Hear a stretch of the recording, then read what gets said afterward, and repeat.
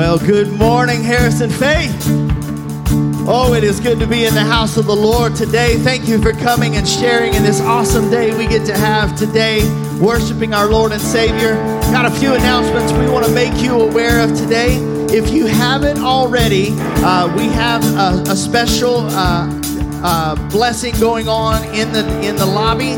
Informed Choices. We've got some baby bottles back there. We started having those on Mother's Day. We'd love if you haven't already, grab one of those on your way out today. Put any spare change. You can put dollar bills or more in that as well as a fundraiser for Informed Choices. And then we want you to bring those back on Father's Day here in just 3 weeks from now.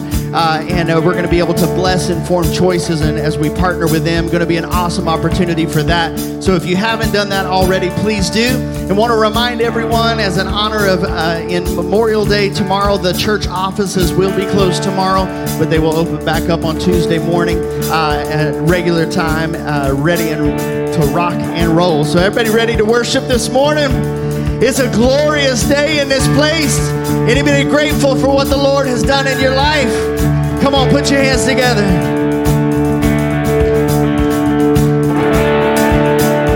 I was buried beneath my shame. And who could carry that kind of weight? Oh, it was my turn till I met. And I was breathing but not alive. And all my failures I tried to hide. Oh, it was my turn till I met.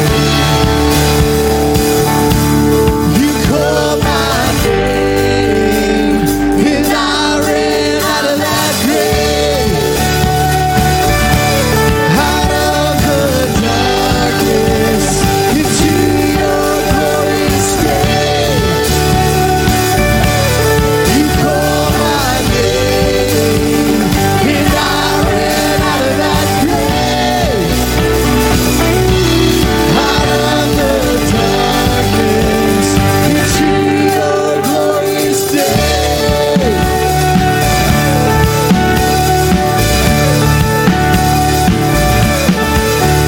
Now your mercy has saved my soul, and now your freedom is all that I know. We obey you, Jesus, when I met you. Oh, you called my name and I ran out of that grave, out of the darkness into your glorious day. You called my name and I ran out of that grave, out of the darkness into your glorious day.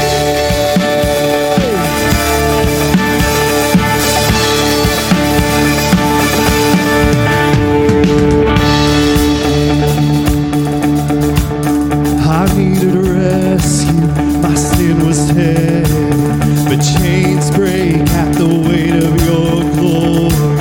I needed shelter, I was an orphan, now you call me a citizen of heaven. When I was broken, you were my healing, now your love is the air that I'm breathing. I have a future, my eyes are open, 'cause when you call my name, I ran out of that grave,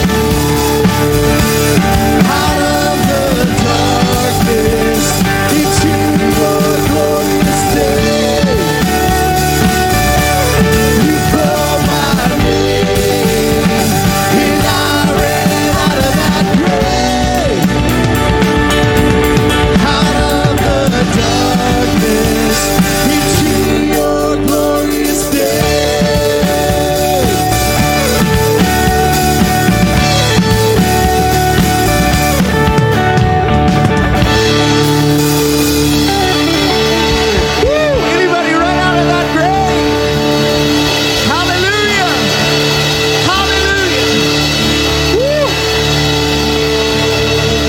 feel an energy in this place today.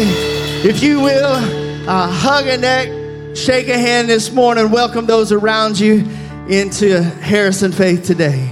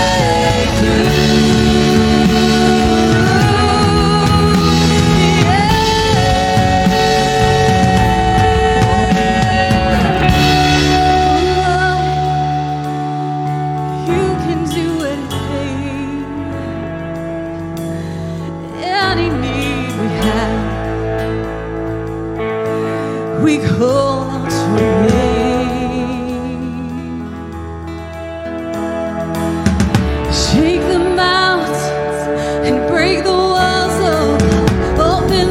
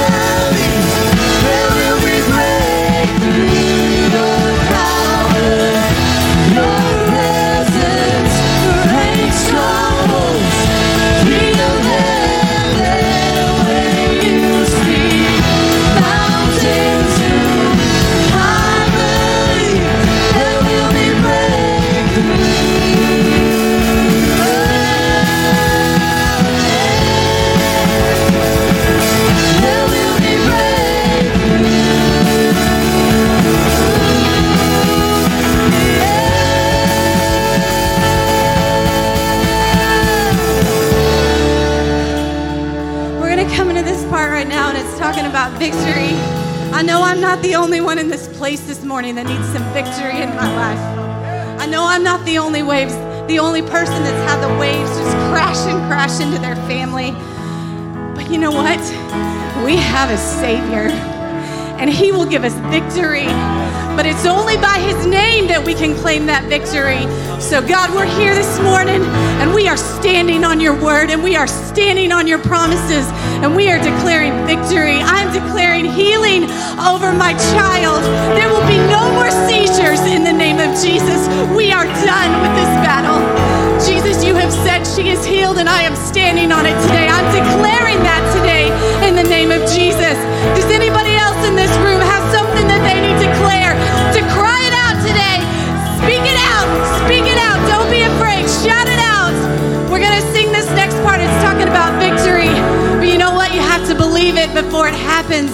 We have to take that step for the victory to happen. Believe it deep down that our Jesus will give us the victory. I'm not alone today, and I want to hear it from all of you. There will be victory here. There will be victory here. There will be victory. Come on, church. Woo!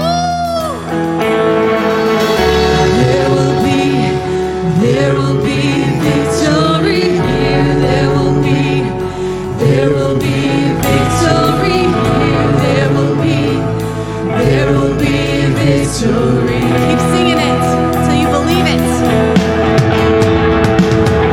There will be victory here. There will be victory here. There will be victory. Keep singing it.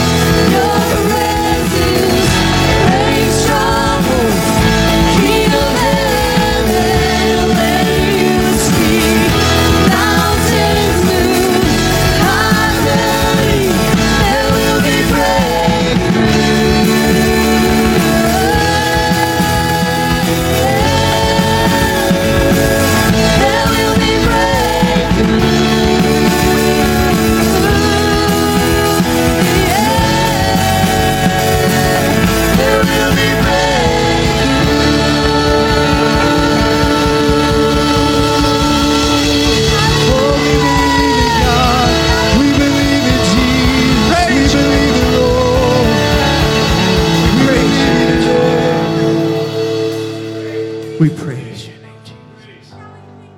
We praise your name, Jesus. We praise you for the breakthrough because you are here in this place. You are here in this place.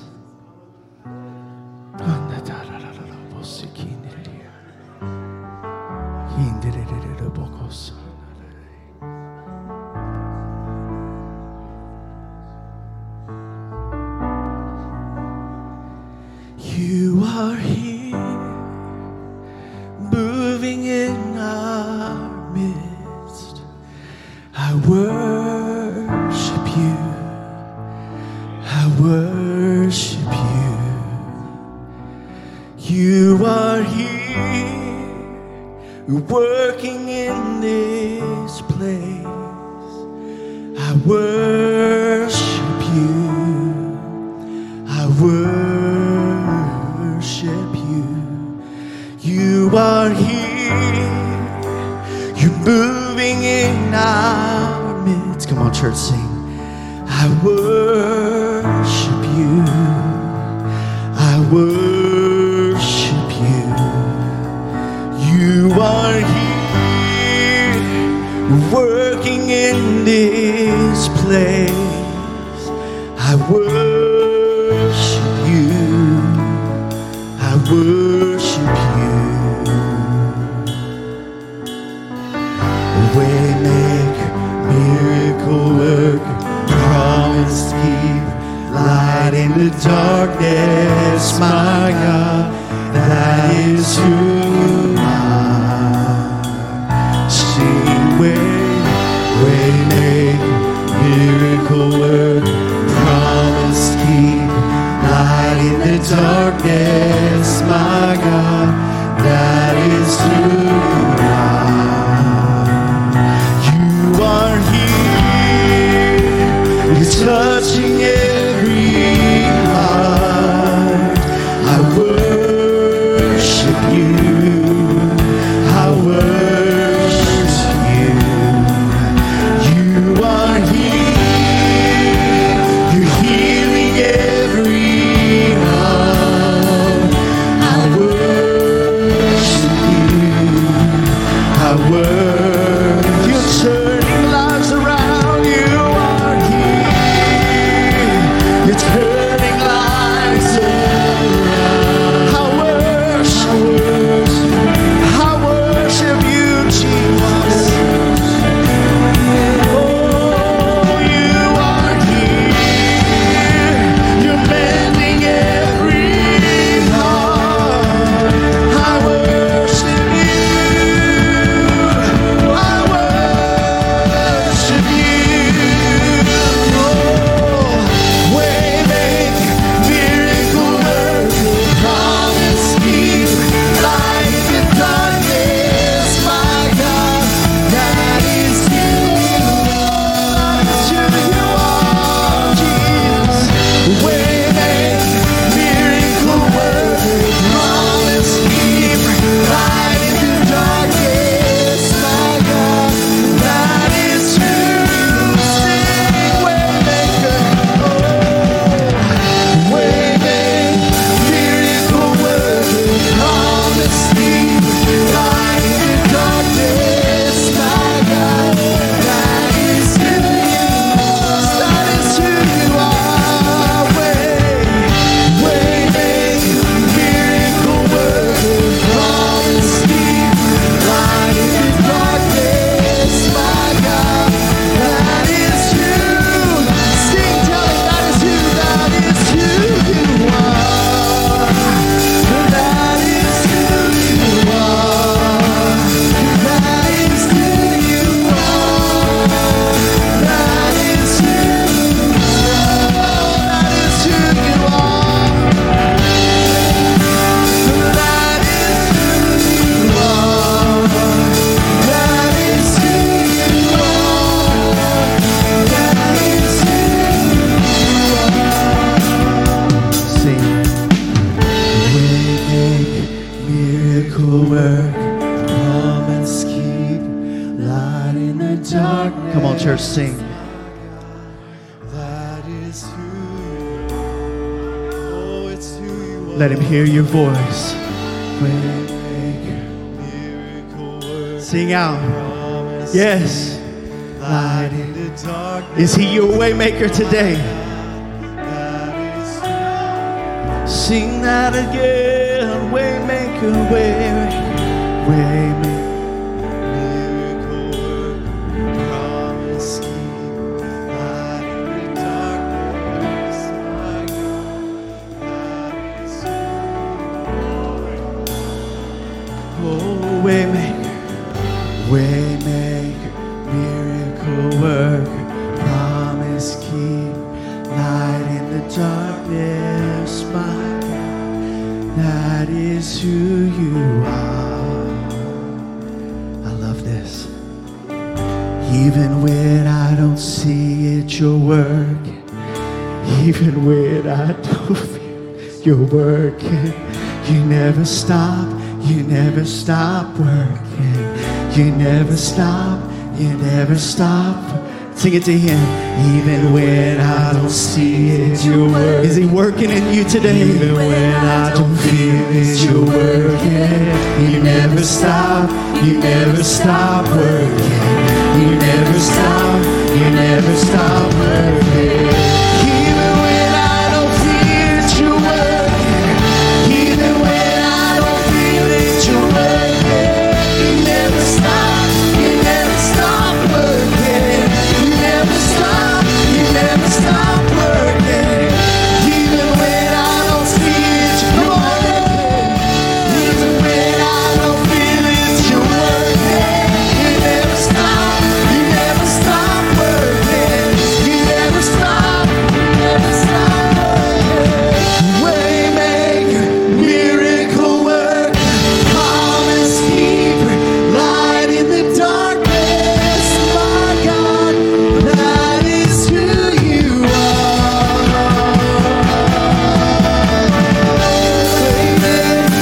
Miracle worker, promise keeper, light in the darkness, my God, that is who you are. That is who you are. That is who you are. That is who you are. That is who you are.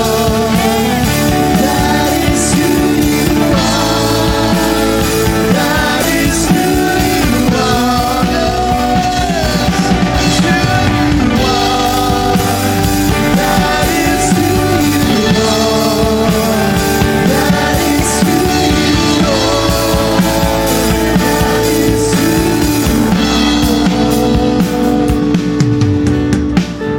Waymaker, miracle worker, promise keeper, light in the darkness, my God, that is who you are. Keep singing, just the congregation.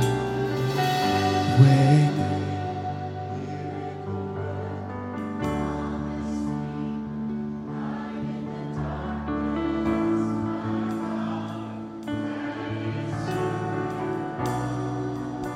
That is who he is. He's a way maker in the darkest hour. For those of you that are friends with me on Facebook, you've seen some posts over the last few weeks. There's a little boy that's near and dear to my heart. Family, when I lived in North Carolina, that adopted me as their own, as a second family. The youngest sister of that family had a baby boy about a year ago. They knew going into it there were going to be all kind of complications. I can't even tell you the number of surgeries that he went through with his heart and everything over the first 3, 4, 5 months of his life in the hospital. And over the last couple of months, he's been doing it's been miraculous to see God's hand in this family's life and see him just healed and just moving forward in that, had a stent placed in his heart and moving forward. But the days around his first birthday, complications began to happen. And they had to take him to the hospital. His little 1-year-old body was just so swollen. And a couple of weeks ago, they were preparing for a surgery again on his heart to go in and check the stent. I don't know all of the details of whatever else was happening. This surgeon was just an incredible, just literally the hands of God for this family and for this little boy all the way across the board. And this little boy, they began to prep him. His name is Bryson. They began to prep him for surgery and take him off of the sedation medicine a couple of weeks ago, late on Sunday night. And we received word on Monday that as they were taking him off, they were afraid he was brain dead because there was no movement. After a year of fighting and surgery after surgery after surgery, This surgeon who has just again been a godsend walked into Lisa's room and the whole family and spoke with him. And for the first time in this process, he walked in dejected with no hope. They said, we're going to have to just put this surgery on hold today because we're afraid he might be brain dead. We don't know what the next steps are going to be. He looked at him and said, I'm going to be honest with you, for the first time ever, I don't have a plan. I don't know what to do next. But we're just going to have to wait and let his body rest and see what happens. That night, they held a prayer vigil at one of their local churches, and people across the nation, many of you have seen the post and have been praying for baby Bryson. We prayed and prayed and prayed and believed. 24 hours later, a nurse walked in and did the normal check on his baby's foot, and it got a little twitch. And I thought, what? Another day later, he began to open his eyes. They called him in at like 3 o'clock in the morning, and his eyes were beginning to open. They were seeing signs of life. They did a CAT scan, and his brain was active. This surgeon that literally days before was sitting in the room and saying to them, every option leads to death. There's no hope. I don't know what else to do. And days removed from that, he walks in and says, not only do I have a plan, but I got a backup plan too. We're going into surgery tomorrow. The surgery was unbelievably successful 2 weeks ago. They were blown away. Surgery, for those that know, he went on an ECMO machine as part of that, and that's a difficult thing. He is off of this ECMO machine. His heart is beating like it's supposed to be beating. Complete healing is happening in his life. He's not out of the woods yet, but there's power in prayer. There's something about coming alongside someone in your darkest hour and saying, God, you are the only one. This doctor who has gone through years and years and years of practice has no idea what to do, but you do. You are the way maker when there seems to be no way. And that same God that we prayed and believed for baby Bryson and miraculous healing is taking place in his life is the same God that's here in this place that we're worshiping today, that we're believing today. So I want to ask our prayer team to come forward. If that is you today, if you have any need in your life, I want you to come forward and believe with this prayer team together. Believe and say, God, I don't know what tomorrow holds. I don't know what tomorrow's going to look like or the next day, but I know you are my way maker. I know you're my healer. I know you're my provider. I know that you are in complete control when I have no control. So if that is you in this place today, we serve a champion in this place that wants to bring healing into your life. So if that's you in this place, come forward and agree together with this amazing prayer team and body of believers.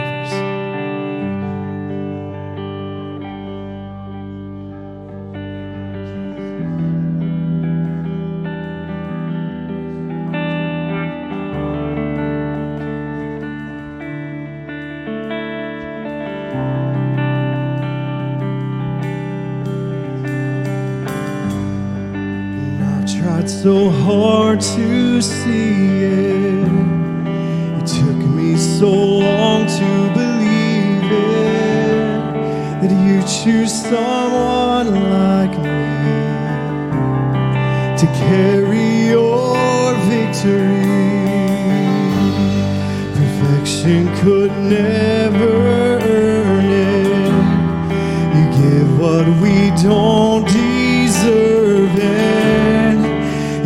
Take the broken things and raise them to glory. You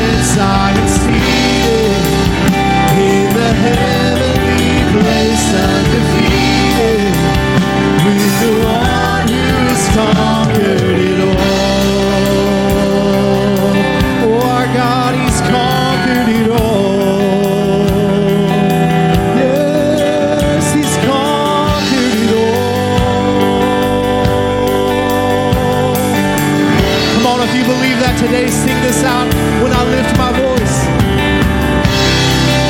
When I lift my voice and shout, every wall comes crashing down. I have the authority. Come on, sing it out. Jesus has given me. And when I open up my mouth, miracles start breaking out. I have the authority. Jesus has given me. And when I lift my voice and shout, every wall comes crashing down. I have the authority. Jesus has given me. When I open up my mouth, miracles start breaking out. I have the authority. Jesus has given me. And you are my champion. Giants fall when you stand undefeated. Every battle you've won. I am who you say I am. You crown me with confidence. I'm seated in the heavenly place, undefeated. By the power of your name, I'm seated in the heavenly place, undefeated. With the one who has conquered it all.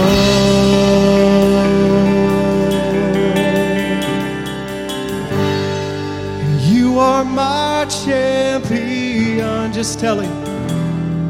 Giants fall when you stand undefeated. Every battle you've won. And I am who you say I am. And you crown me with confidence. I am seated in the heavenly place, undefeated, with the one who has conquered it all.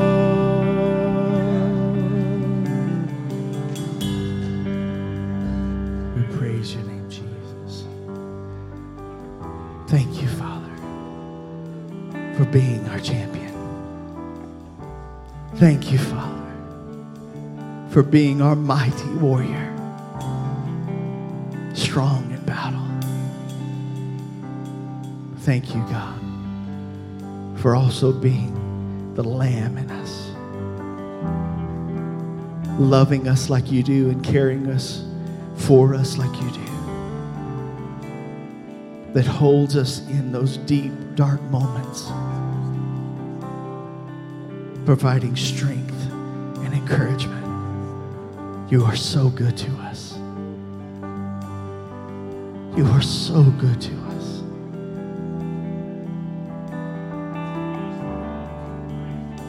You're so good, Lord.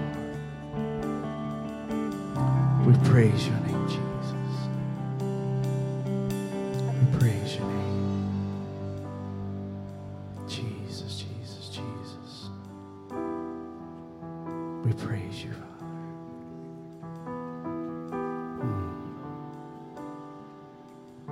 We glorify your name. Amen. Amen and amen. Man, we serve an awesome God. I just love the way he loves us.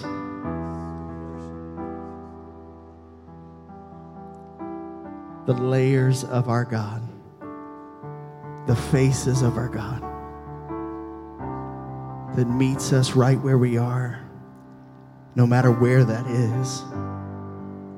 Whether it be a mountaintop that we get to raise our hands and lift our heads and sing his praises and shout, or we're in the deepest valley, in the muck and the mire, our God is strong and mighty to meet us where we are.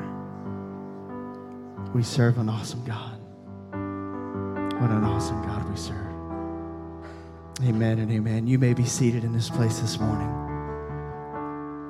Thank you again for coming and being a part of this day today. It is good to be in the house of the Lord. It's my favorite day of the week. I don't know about anybody else. I just enjoy not only being in the house of the Lord, but being in this house with you. We're grateful for you choosing to be here with us today. If it's your first time, there is a connection card in the seat back in front of you. We'd love if you would to take a moment and fill that out for us with information. Our pastoral team would love to have the opportunity to connect with you this week. If you are not new, you've been coming for some time, we would love for you to also either sign your name on that card and put it in the offering here in a few minutes, or you can sign in on our church app as well. In addition, we want to make sure you know, but just an incredible opportunity. If you have any prayer requests, whether you came down for prayer a few minutes ago or not, on the back of that connection card is an opportunity for you to write in any prayer requests that you would love for our pastoral team to pray over. They come in on Tuesdays right here in this sanctuary and pray over each and every one of those. And we would love to have that opportunity as a team to pray and believe together for those needs and believe with you for those needs. So if you have a time or have a need, please fill that out for us. Today is a very special day. As many of you guys know, this is a wonderful weekend, Memorial Day weekend, an opportunity for us not only to celebrate and have time together as a family. I hope that you're able to do that, but we want to take a moment and celebrate the real reason that this holiday exists and is a part of it. And so we want to honor those fallen soldiers or first responders, those that have literally given their all, sacrificed it all. And so in doing so, we would love if there are any family members that are here today. If you are here and you are a family member of a fallen soldier or a fallen first responder, we'd love to take a moment just to recognize you as a show of honor and respect for that incredible life given. So if that is you, please stand just for a moment. We would love to love on you and honor you today. Yes. Amen. Amen. Thank you. Please stay standing. This isn't what this day is necessarily about as far as Memorial Day, but we want to celebrate and honor our veterans that are here as well, as a sign of love and respect and the incredible solidarity that comes along with those that are in military service and first responders. If you have served in any branch of the armed services, armed forces, or as a first responder, we ask if you would to stand along with them and stand together today.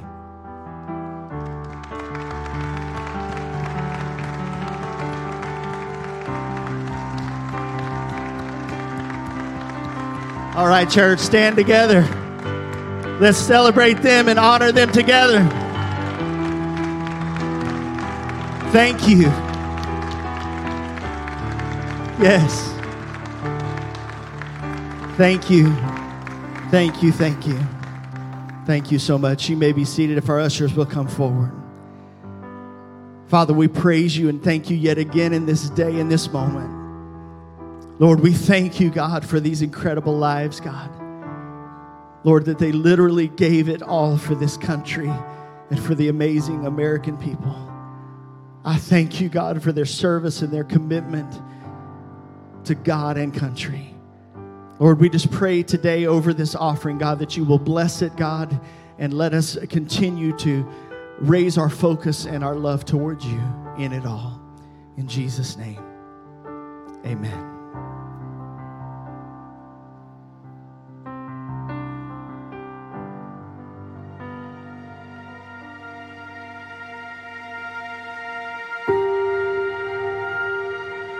How do we say thank you to those who gave everything?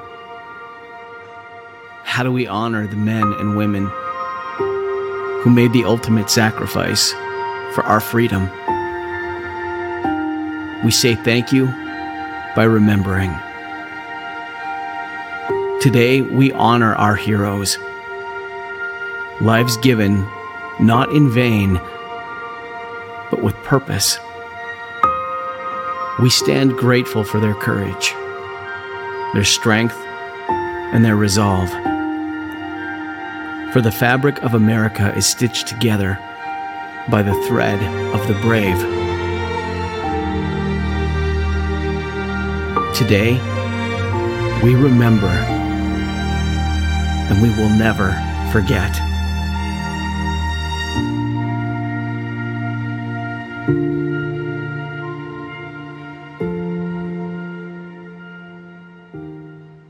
Amen. It's important to never forget, right? It's so easy for us to forget things. You remember when 9/11 happened, we just write, never forget, never forget. I remember going down the road and seeing it everywhere, and now it feels like 9/11 was just something that happened not too long ago. It's so easy to forget things.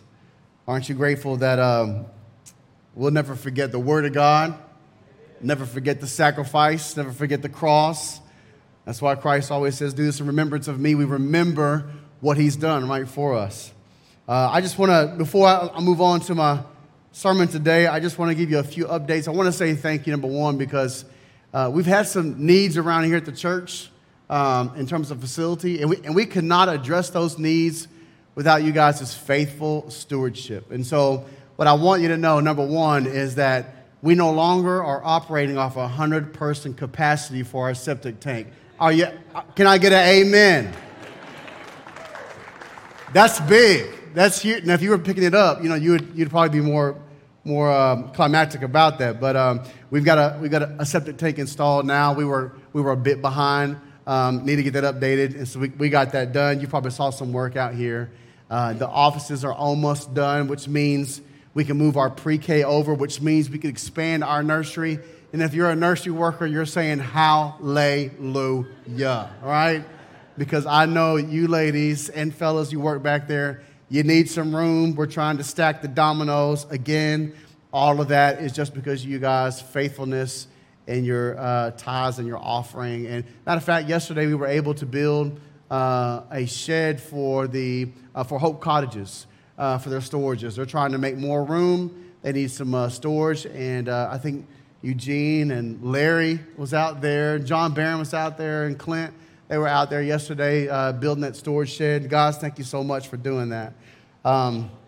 Last week we looked at the shoes of peace. I don't know about you guys, but I really do appreciate the this spiritual warfare series. It's been so timely for Scott Brandon, and so I hope it's been the same way for you. I feel like as the weeks go on, I'm getting a bit more armor on me, a bit more strength behind me.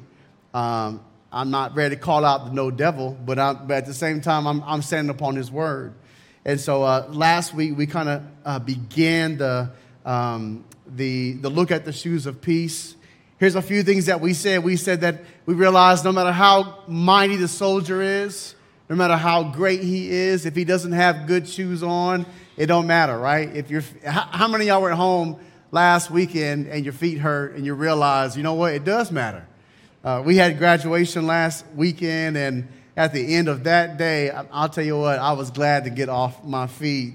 And I'm sure some of you parents in here said, yes, amen. But we also said that peace is having confidence before God and courage before man, that peace is confidence to stand before God, knowing he's no longer your enemy, and it's courage to stand before your enemy, knowing that God's not one of them. And so peace gives us that assurance that peace is also the bond that keeps us in unity with each other. We said if we don't allow peace to rule over our heart, we allow what? Anything and everything to rule over it instead of peace. So it's important for us to find peace, and if you're looking for God's will, find God's peace, and you'll find God's will. And so two things we started off with last week, we said it's important is solidarity. We need to stand together as the church, amen. And peace will help us to maintain that. We need tenacity, that when the enemy comes against you, you hold firm, you stand firm, regardless of his charges, regardless of his accusations, because you guys do know he is the accuser of the brethren. He has come to lie, and when he speaks at all, he speaks his natural tongue, which is lying. And so we need the tenacity to hold our ground. And today we're going to talk about assurance. We're going to talk about negation. We're going to talk about dominion. Let's pray this morning. Father in heaven, we ask, God, that you would open our hearts and our minds to your word. Father, thank you that you've equipped us, that you've not just allowed us to walk out there, God, on a hope and maybe a prayer, but Father, you've given us real tools, real weapons to combat the enemy. God, we know, God, that our wrestle is not with flesh and blood. We know, God, it's with principalities and evil and rulers, God, and authorities and those wicked schemes that they devise against us, God, because really they hate you. And the best way to attack you is to attack the things that you love, and that would be us. And so, Father, thank you for clothing us, for equipping us, not just to maintain, not just to be able to endure, but, God, to conquer in peace and in power. Father, we ask today that you would give us that kind of spirit in all that we do. In Jesus' name we pray, amen.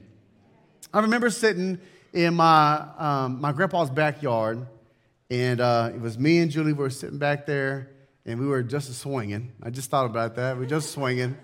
And honestly, like, you know, it was one of those nights where it was like the sky was full of stars. That's not normal in the city. You know, you don't get to see stars. And so I remember seeing how many stars there were, and I was like, man, this is perfect. This is an awesome night, you know?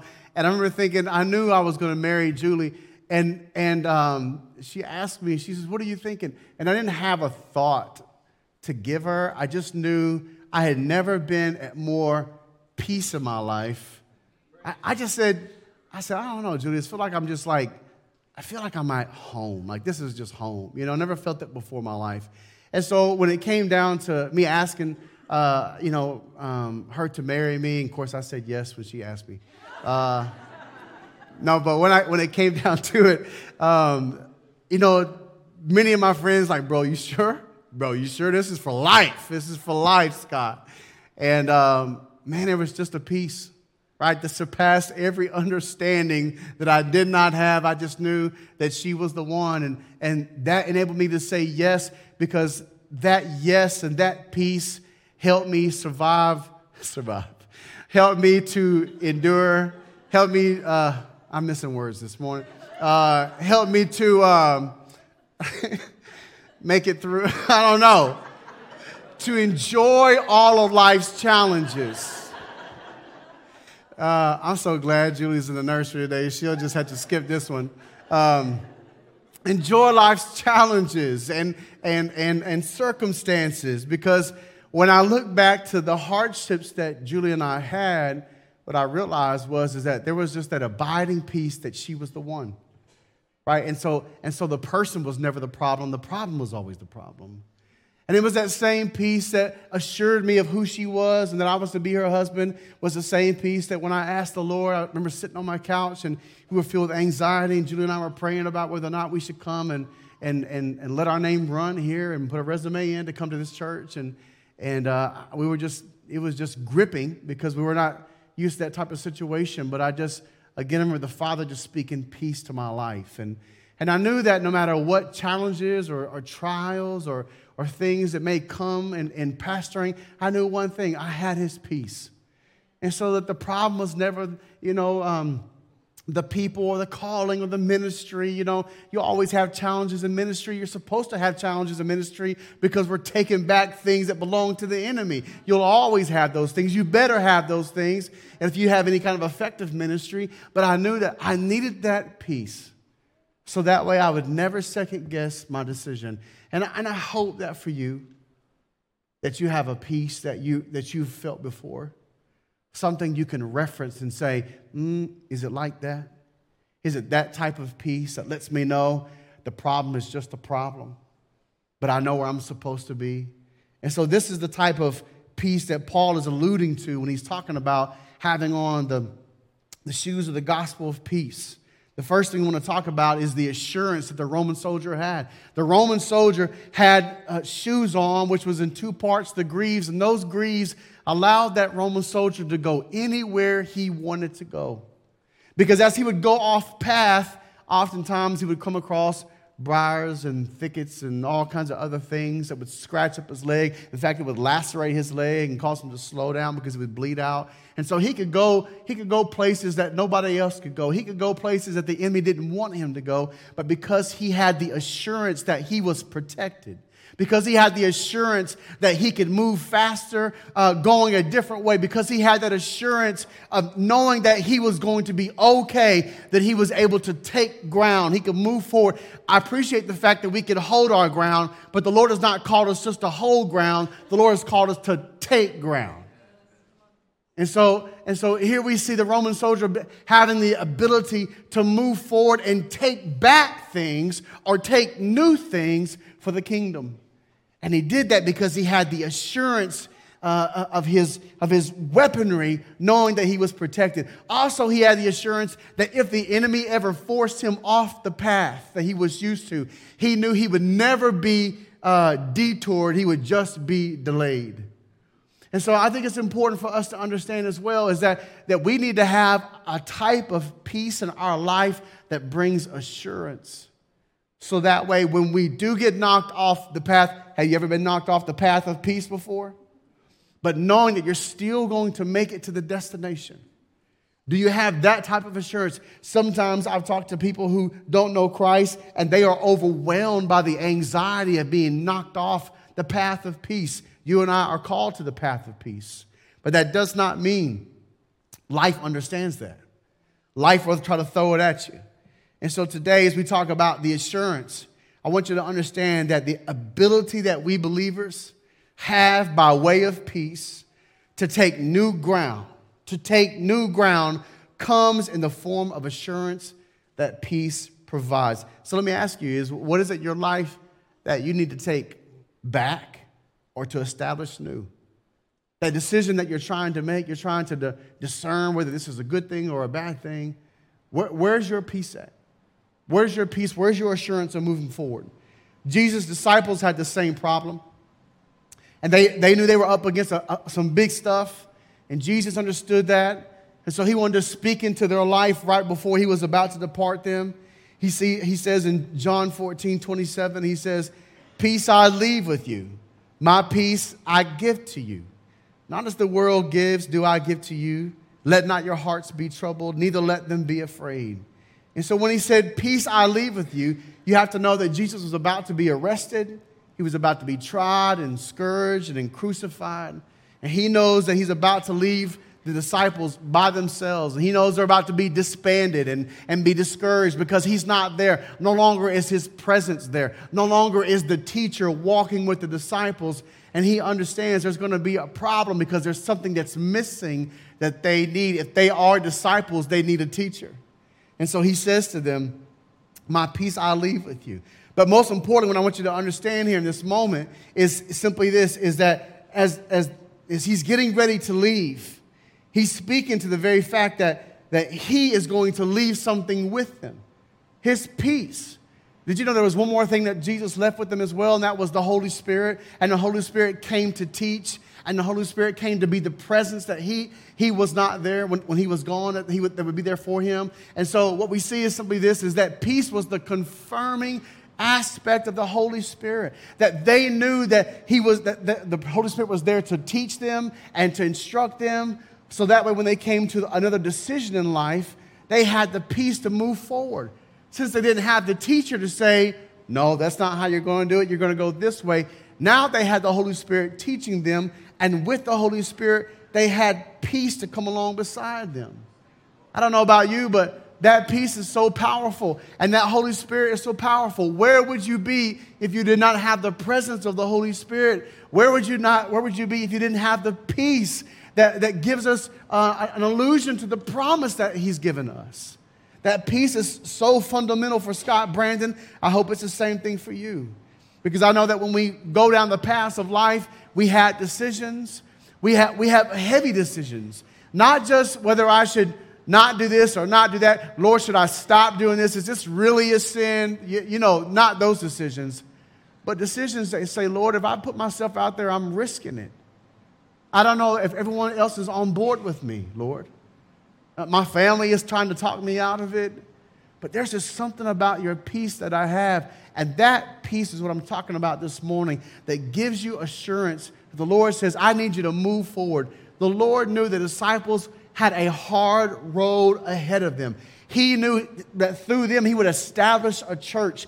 Every single piece of ground that they were taking would be new ground, and he knew it would not be easy. That's why he said, my peace I give to you. But I want you to know about peace is simply this, is that peace enables us to be as confident as the disciples were who experienced the presence of Jesus.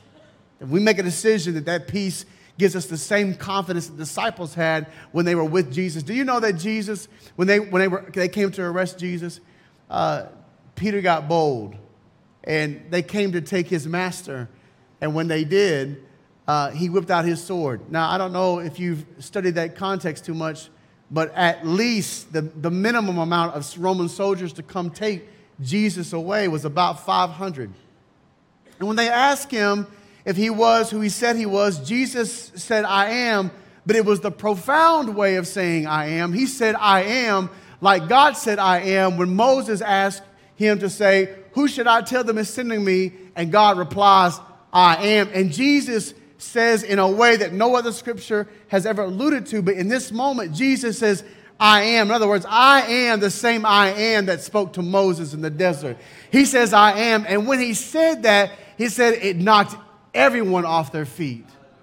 Now, I don't know about you, but if I'm Peter, I'm pulling out my little 4-inch sword too. I don't care who you are. The I am is next to me. I don't know what I'm going through. I don't know what's about to face me. All I know is I know I'm outnumbered. I know I'm outpowered, but it makes no difference because all you did was ask him who he was, and he told you who he was, and you felt defeated. So let me go ahead and whip out my sword and get to cutting somebody's head off because I know I'm covered. I got assurance. That's the kind of assurance that Peter had. He had a peace because Jesus is our peace, right? And his peace was staying next to him. He wasn't worried about no man. He wasn't worried about no empire. He had none of those problems whatsoever at all. He had confidence and steadfast faith and peace, knowing that Jesus was with him. And I'm praying that the same thing be for you. When Jesus says, my peace I give to you, you should have that same kind of confidence. Because that was the same kind of confidence that they needed.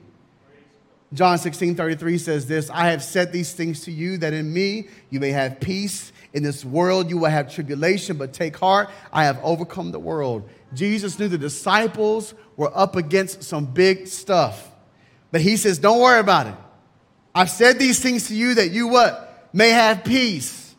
Because why? Because in this world you're going to have tribulation. Do you know that the enemy hates the fact that you have peace? He doesn't want your peace. You know why? Because he hates you. Why? Because the world hates you, really because they hate Jesus. Because you are not of this world. You don't belong to this world. You belong to a different kingdom. They hated Jesus first. And Jesus said, you'll have tribulation just because of the account of my name alone. You can claim to be a follower of Buddha. You can claim to be a follower of Farrakhan. You can claim to be a follower of Hare Krishna or any of those other crazy names. But until you name the name of Jesus, you don't know what tribulation is. You don't know what trial is. And so just know the hardship that you're enduring may be very well only because of the name that you sided with. So take courage this morning, is what he says. And finally, Jesus says in John 14:27, he goes, my peace I give to you, not as the world gives. Let not your hearts be troubled, neither let them be afraid. Do you know that when Jesus stepped down into time, Jesus came at a time in man's history that was unlike any other time, because no other time in history had man accomplished peace to the greatest ability of man's attempt. You see, when Jesus was born, he was born during the time of Pax Romana. You've probably heard me say that before. Pax Romana was the rule and the law of Rome that says peace. Peace, they had no major wars. They had minimal conflict. They had freedom to move around the whole empire, which was a major empire. And they did that for 200 years. 200 years. Now, America doesn't even know what that looks like. Nobody in history knows what that looks like. And so what you see Jesus, who is peace, steps down in the midst of man's best attempt at peace and says, let me show you what real peace is. But Epictetus, he was a first century writer, said this: while the emperor may give peace from war on land and sea, he is unable to give peace from passion, grief, and envy. He cannot give peace of heart, for which man yearns for more than outward peace. Isn't that true? That we yearn more for the peace within inside than we do on the outside. And Jesus knows one thing, that the world is good at giving us tribulation, but Jesus is good at giving us peace. The world tries to stabilize the outside, but Jesus stabilizes the man or the woman. That's why we need his peace. Why is there tribulation and trial? Why is it important for us to understand these things? Because as the things come toward, and in fact, I would just say, I don't know when, I saw a video on the internet the other day, it's true, but I saw the video on the internet the other day, and it just simply said this, is that we're probably 1 year away from all hell breaking loose, And so I've heard that for probably a long time, but every year I'm looking forward to it. But next year could be the year. Next year could be the year. Now, I understand my mom told me that too when I was 6. But I do know this, is that if next year is the year that all hell breaks loose, are you ready for it? No, do you really have peace? Are you really okay within a night, an overnight decision that the government looks at you and says, you're public enemy number one. Why? Because you sided with the name of Jesus. Are you okay with that? Do you have peace with that? Do you have peace with them coming to get your family? I know some of y'all say they may die trying, or I may die trying to let them. But let me just ask you, if it cost you that. In Rome, when they took Christians, they would take the father, and they would make a deal with him. And they would say, if you would renounce the name of Jesus among you, then we will not enslave your wife and your daughters in the brothels. We'll not force them into sex trafficking. All you got to do is renounce the name of Jesus. Can I tell you, that's persecution like we've never known before. Like we've never known before. We've had our rights denied. We've been talked about. We've been mocked. But we've not been sawn in two. We've not been thrust through with the sword. We've not been tortured. We've not been impaled. We've not been burned alive. We've not went through real persecution. And all I'm asking is do you have the peace to endure those things?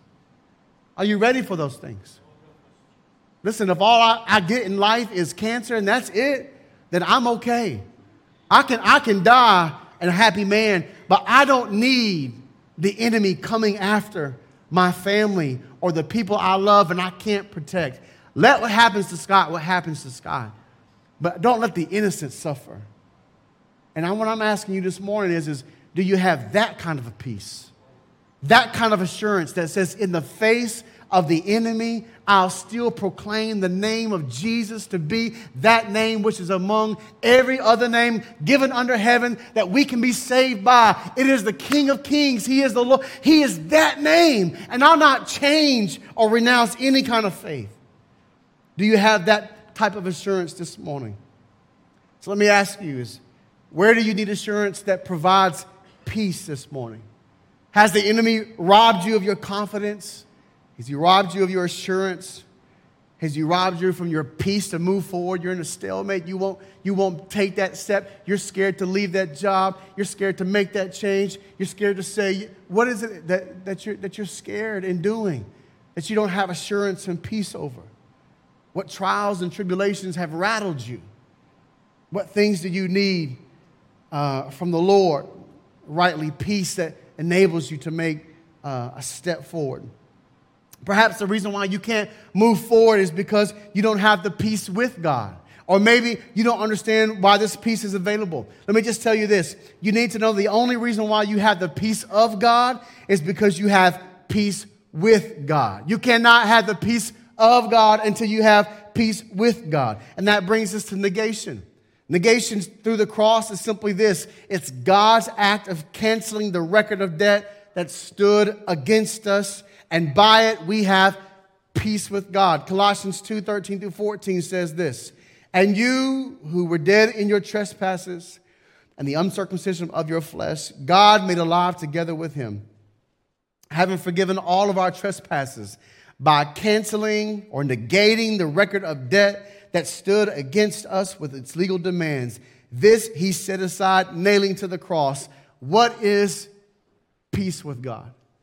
What is peace with God? It's important to know that we're talking about a certain type of peace.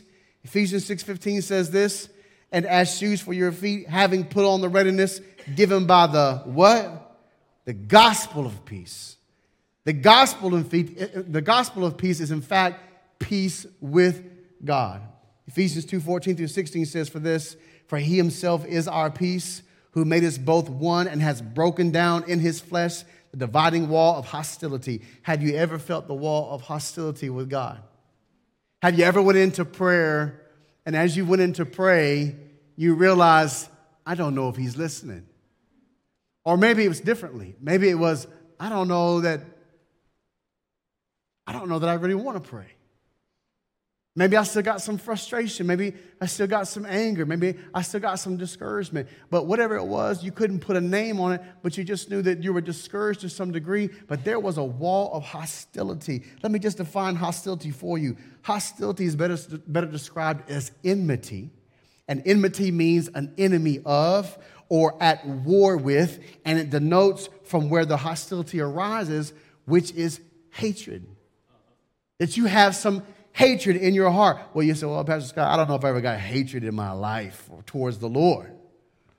I don't know that I hate him at all. But the thing is that when we don't love him, it's not that we remain neutral to him. The Lord asks us to draw. You either love me or you don't. We can't just remain neutral to him. He's either God or he's not. We can't just ride the fence with him. He's either holy or he's not. He's either demanding or he's not. He's either judging or he's not. There's no neutral ground. And so if we do not love God, then we have to hate his commandments because his commandments condemn us if not. We have to own up to him. And honestly, as I read through this, I wanted just to expose the list of sins that I see in Scripture just so we can once again define what sin is. Because I feel like we've gotten so soft and so gray and so mediocre and in our sins that we don't know what real concrete sins are anymore. We just say, well, I don't know. And I don't know about you, but I'm a black and white kind of guy. I need to know what's right or what's wrong.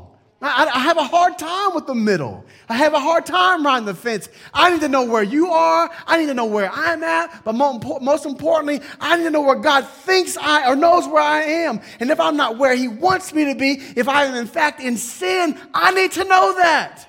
And the Bible makes it very clear for Scott Brandon to know if I'm living in sin or not. Because my truth is not my own. My decisions are not my own. For my life is not my own. I did not create my essence.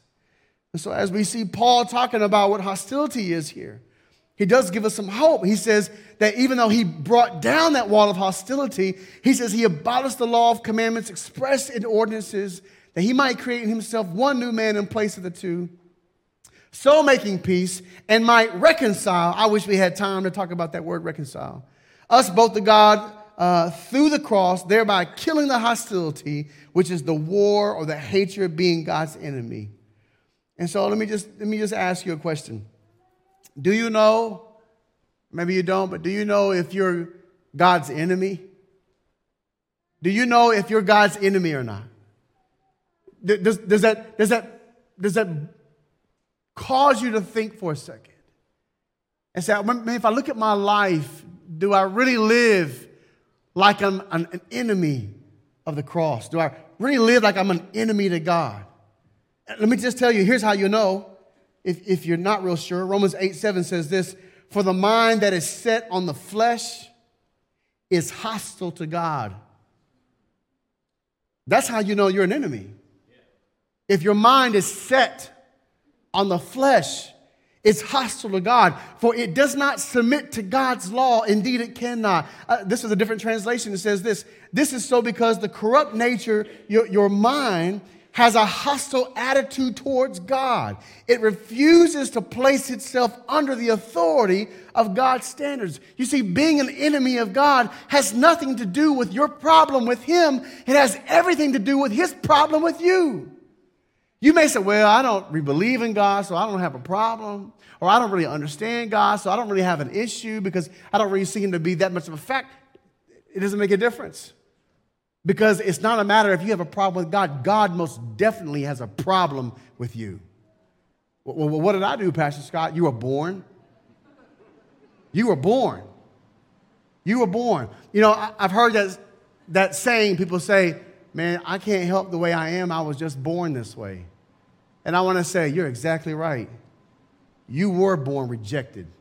You were born broken. You were born in iniquity. We were all born sinners. That's the reason why we sin.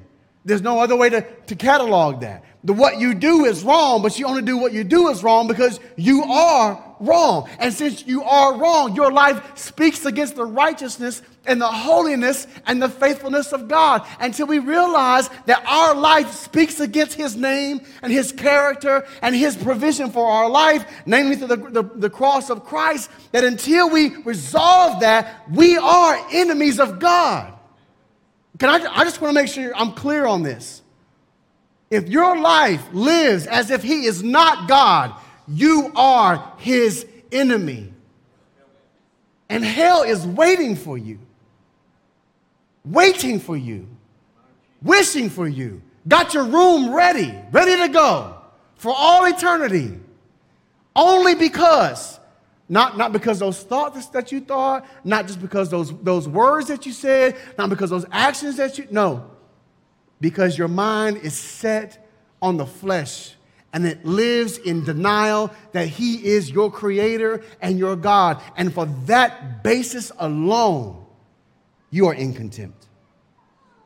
But thank God, there's more to come, right? Thank God there's more to come, but not yet. We're going to get there in just a second. Paul says this.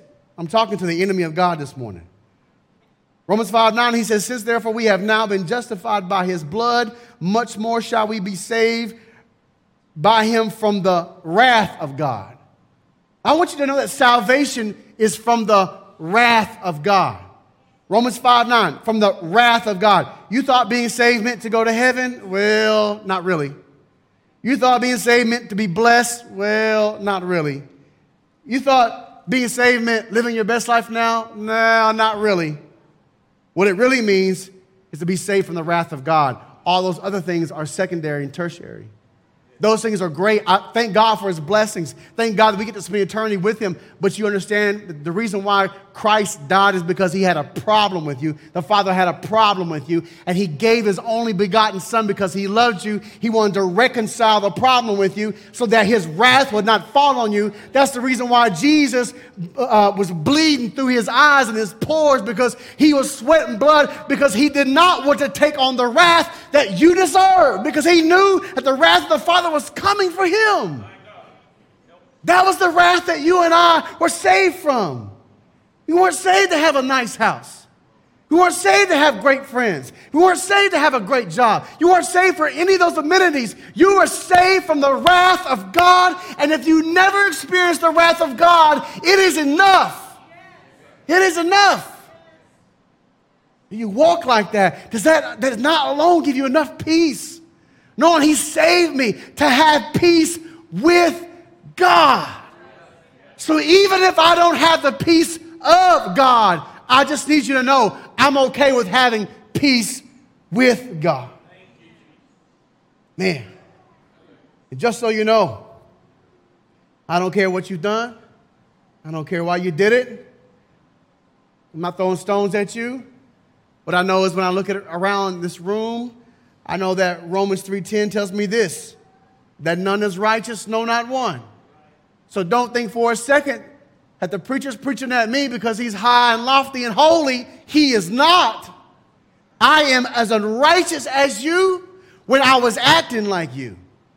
I was just as much lost and did not have understanding. I didn't seek God. I turned aside. I was worthless. I didn't do good. Yes, I was even one of those people. And so when I say an enemy of God, I live that life as an enemy of God. But thank God that even though after Scott Brandon has sinned and as all have sinned and fallen short of the glory of God, we are now justified by his grace as a gift. It's a gift. It's a gift. You ain't got to work for it. You ain't got to show up 7 Sundays in a row. You ain't got to hit your spiritual righteous check boxes. And matter of fact, if you're living life to maintain a Christian loyalty to the Word of God so you can feel good and have a self-righteousness, just go home and sin. Because if this ain't a real relationship, if it's not a real relationship, please go to hell with flames on. If this is the closest to heaven you'll ever get, then please sin with all your might. But if this is as close to hell as you'll ever get, then what are you willing to endure? What are you willing to endure, knowing that this is the close as to hell you'll ever get? I pray you have peace that reminds you that I have peace with God, no matter how hard it might be, no matter how crazy it might be, no matter how many hate me, no matter how many are against me, it makes no difference. I have peace with him. And because I have peace with him, I have all the peace that I need from him. Question to you today is, do you have peace with God? In a few moments, I'm going to ask you to respond to that time. To find peace. Maybe some of you don't have peace with God. You know that because the wall of hostility is looking at you in your face. But for some of you, you struggle because you have repetitive sins. You have repetitive thoughts, condemnations constantly coming back to you. It's reminding you what you did, that you thought you were alone. You thought no one saw, but the enemy knows. And he brings it up to you over and over and over again, and you feel like you've lost your peace with God. I want to make sure today that you have that. Here's what I want you to know about peace with God, is that peace may not cause the enemy to fear your ability, but it will cause him to fear your authority. When you have peace, here's what we know. When you have peace, the enemy knows he can see you all decked out, and your spiritual armor speaks of something greater than you. It says you belong to a kingdom who has a king. And so as he sees you clothed in your breastplate of righteousness and your belt of truth and your shoes of peace that says the king is not my enemy no longer anymore, and he's given me a sword, and he's given me a helmet of salvation, and he's given me a shield of faith, what he realizes is this: you may be the weakest soldier in the whole regiment, but you still are representing all of the kingdom, and all of the kingdom is coming against him this morning. That's why it's so important for the church to remain in solidarity, to maintain unity and the bond of peace. Because there's some young brothers and sisters that don't know how to fight these fights. But that's okay. Put them on the line next to us and let's go to war. Peace develops your ability while walking in his authority. And the last thing is this, as the worship team comes back up. It's simply this. We make a stand. We make a stand for something. That when we stand, we don't stand because we've been told what to do. We stand because we stand on what we believe. There's no reason to fight. There's not worth something fighting for. What we do is we fight for dominion. The last letter in stand in D is dominion, rightfully so. All this matters because of the dominion that you and I are trying to establish. The soldier fights for the establishment of the kingdom, for the rule of the king. We stand for something. Romans 14, 17 through 19 says this, for the kingdom of God is not a matter of eating and drinking, but of righteousness and peace and joy in the Holy Spirit. Whoever thus serves Christ is acceptable to God and approved by men. So then let us pursue what makes for peace. Can I say that one more time? Let us pursue what makes for peace, for mutual upbuilding. If we're going to establish the kingdom of God, if we're going to serve Christ, then the prerequisite is pretty clear. We are to pursue peace. We are to mutually upbuild each other. Paul says this in a bit more of a lofty way. Matter of fact, Jesus, let me just allude back to this. He says in Matthew 5:9, blessed are the peacemakers, for they shall be called the sons of God. The sons of God don't know what hostility is. The sons of God don't know what wrath is. The sons of God are constantly going throughout to and fro, reconciling all of creation to the Creator. That's what Paul says in 2 Corinthians 5:18 through 20. He says, all this is from God, who through Christ reconciled us to himself. And he gave us the ministry of reconciliation. That is, in Christ, God was reconciling, which is a transactional word, it's a counting word, reconciling, taking what's over here and putting it over here, the world to himself, not counting their trespasses against him, and entrusting to us the message of reconciliation. Therefore, we are ambassadors for Christ, God making his appeal through us. We implore you on behalf of Christ, be reconciled to God. You and I are ambassadors. I hope you have peace that gives you assurance, because as the disciples went out and established dominion and the kingdom of God, because they had peace with God, they needed the peace of God and assurance to go out and to reconcile lost men and women to the kingdom of God. Are you a reconciler this morning? Is that your focus? Are you a peacemaker this morning? Are you a peacemaker this morning? I think sometimes when we hear all the stuff going on in the world, our hearts are not bent towards peace. I feel like, yeah, I'm a peacemaker. I'm about to get my sword out and make some peace. But that's how man makes peace. Jesus says, I'm establishing a kingdom of peace by reconciling man back to his Creator. This morning, just a couple questions I want to ask you. Are you at peace with God? That's the first and foremost question I need to make sure you guys are sure on, is do you have peace with God?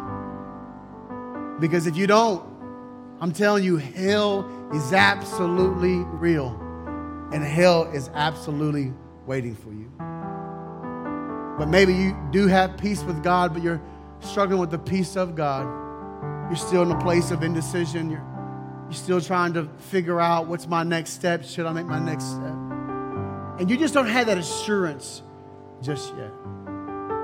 So that's you. I want to invite you down to the altar this morning. If you would stand with me, I'm going to pray. And as I pray,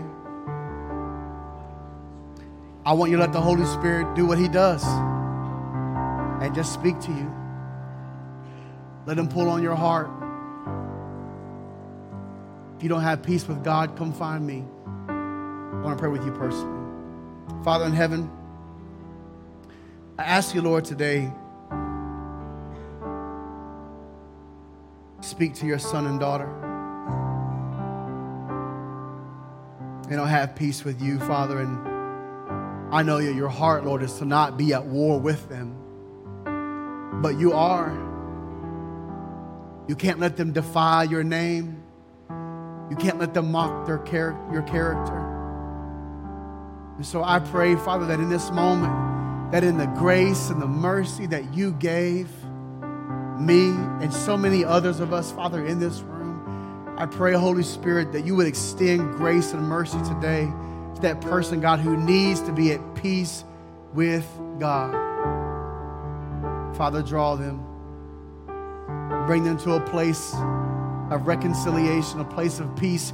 Even if it's all over again for the 1,000th time, it makes no difference. God, I pray that they do not leave out of here without your peace today. And God, lastly, I pray for that person, Lord, who's in a place of indecision. They don't know what to do. They need you to show them, guide their steps, lead them. And I pray, God, you would give them the assurance that your peace brings, knowing that you're right there next to them, God, like Peter knew you were there. They have the confidence and the trust in you to take on whatever army is in front of them, whether it's hell's army or this world's army or whatever it might be. I pray, God, you'd give them the assurance, God, to take ground or take back ground by the peace of God. I ask it, Father, this morning in Jesus' name. Lord, would you do your work? I pray. Amen. Would you come this morning?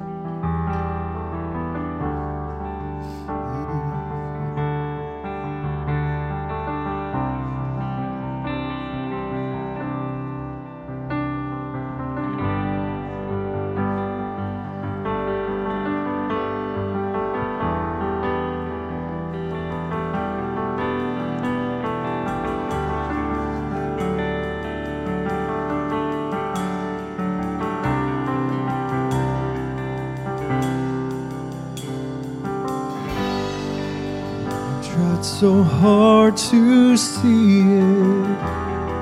It took me so long to believe it, that you choose someone like me to carry your victory. Perfection could never earn it. You give what we don't deserve it. Take the broken and raise him to glory. You are my champion, and giants fall when you stand undefeated. Every battle you've won, I am who you say I am.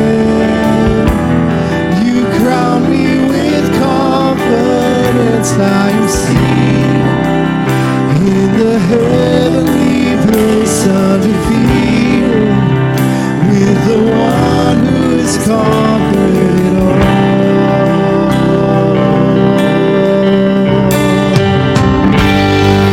Now I can finally see it. He's teaching me how to receive it. So let all the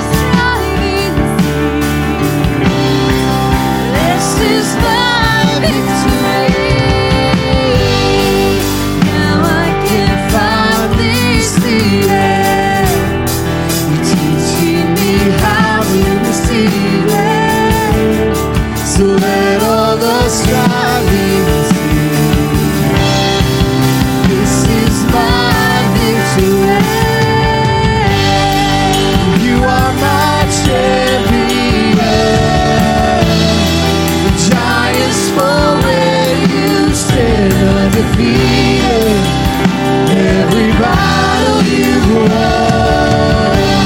I am who you say I am. You crown me with confidence. I'm seated in the heavenly place, undefeated, with the one who has conquered it all. He's conquered it all.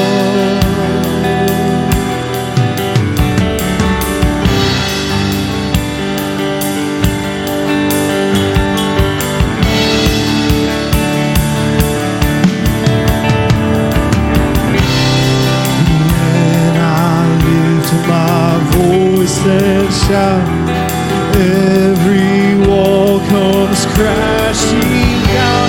I have the authority.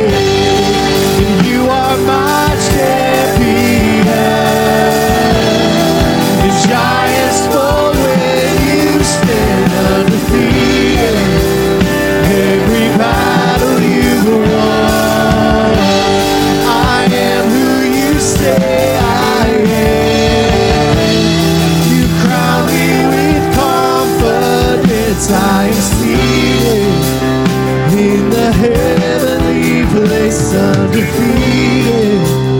By the power of your name I am seated in the heavenly place undefeated with the one who has conquered it all.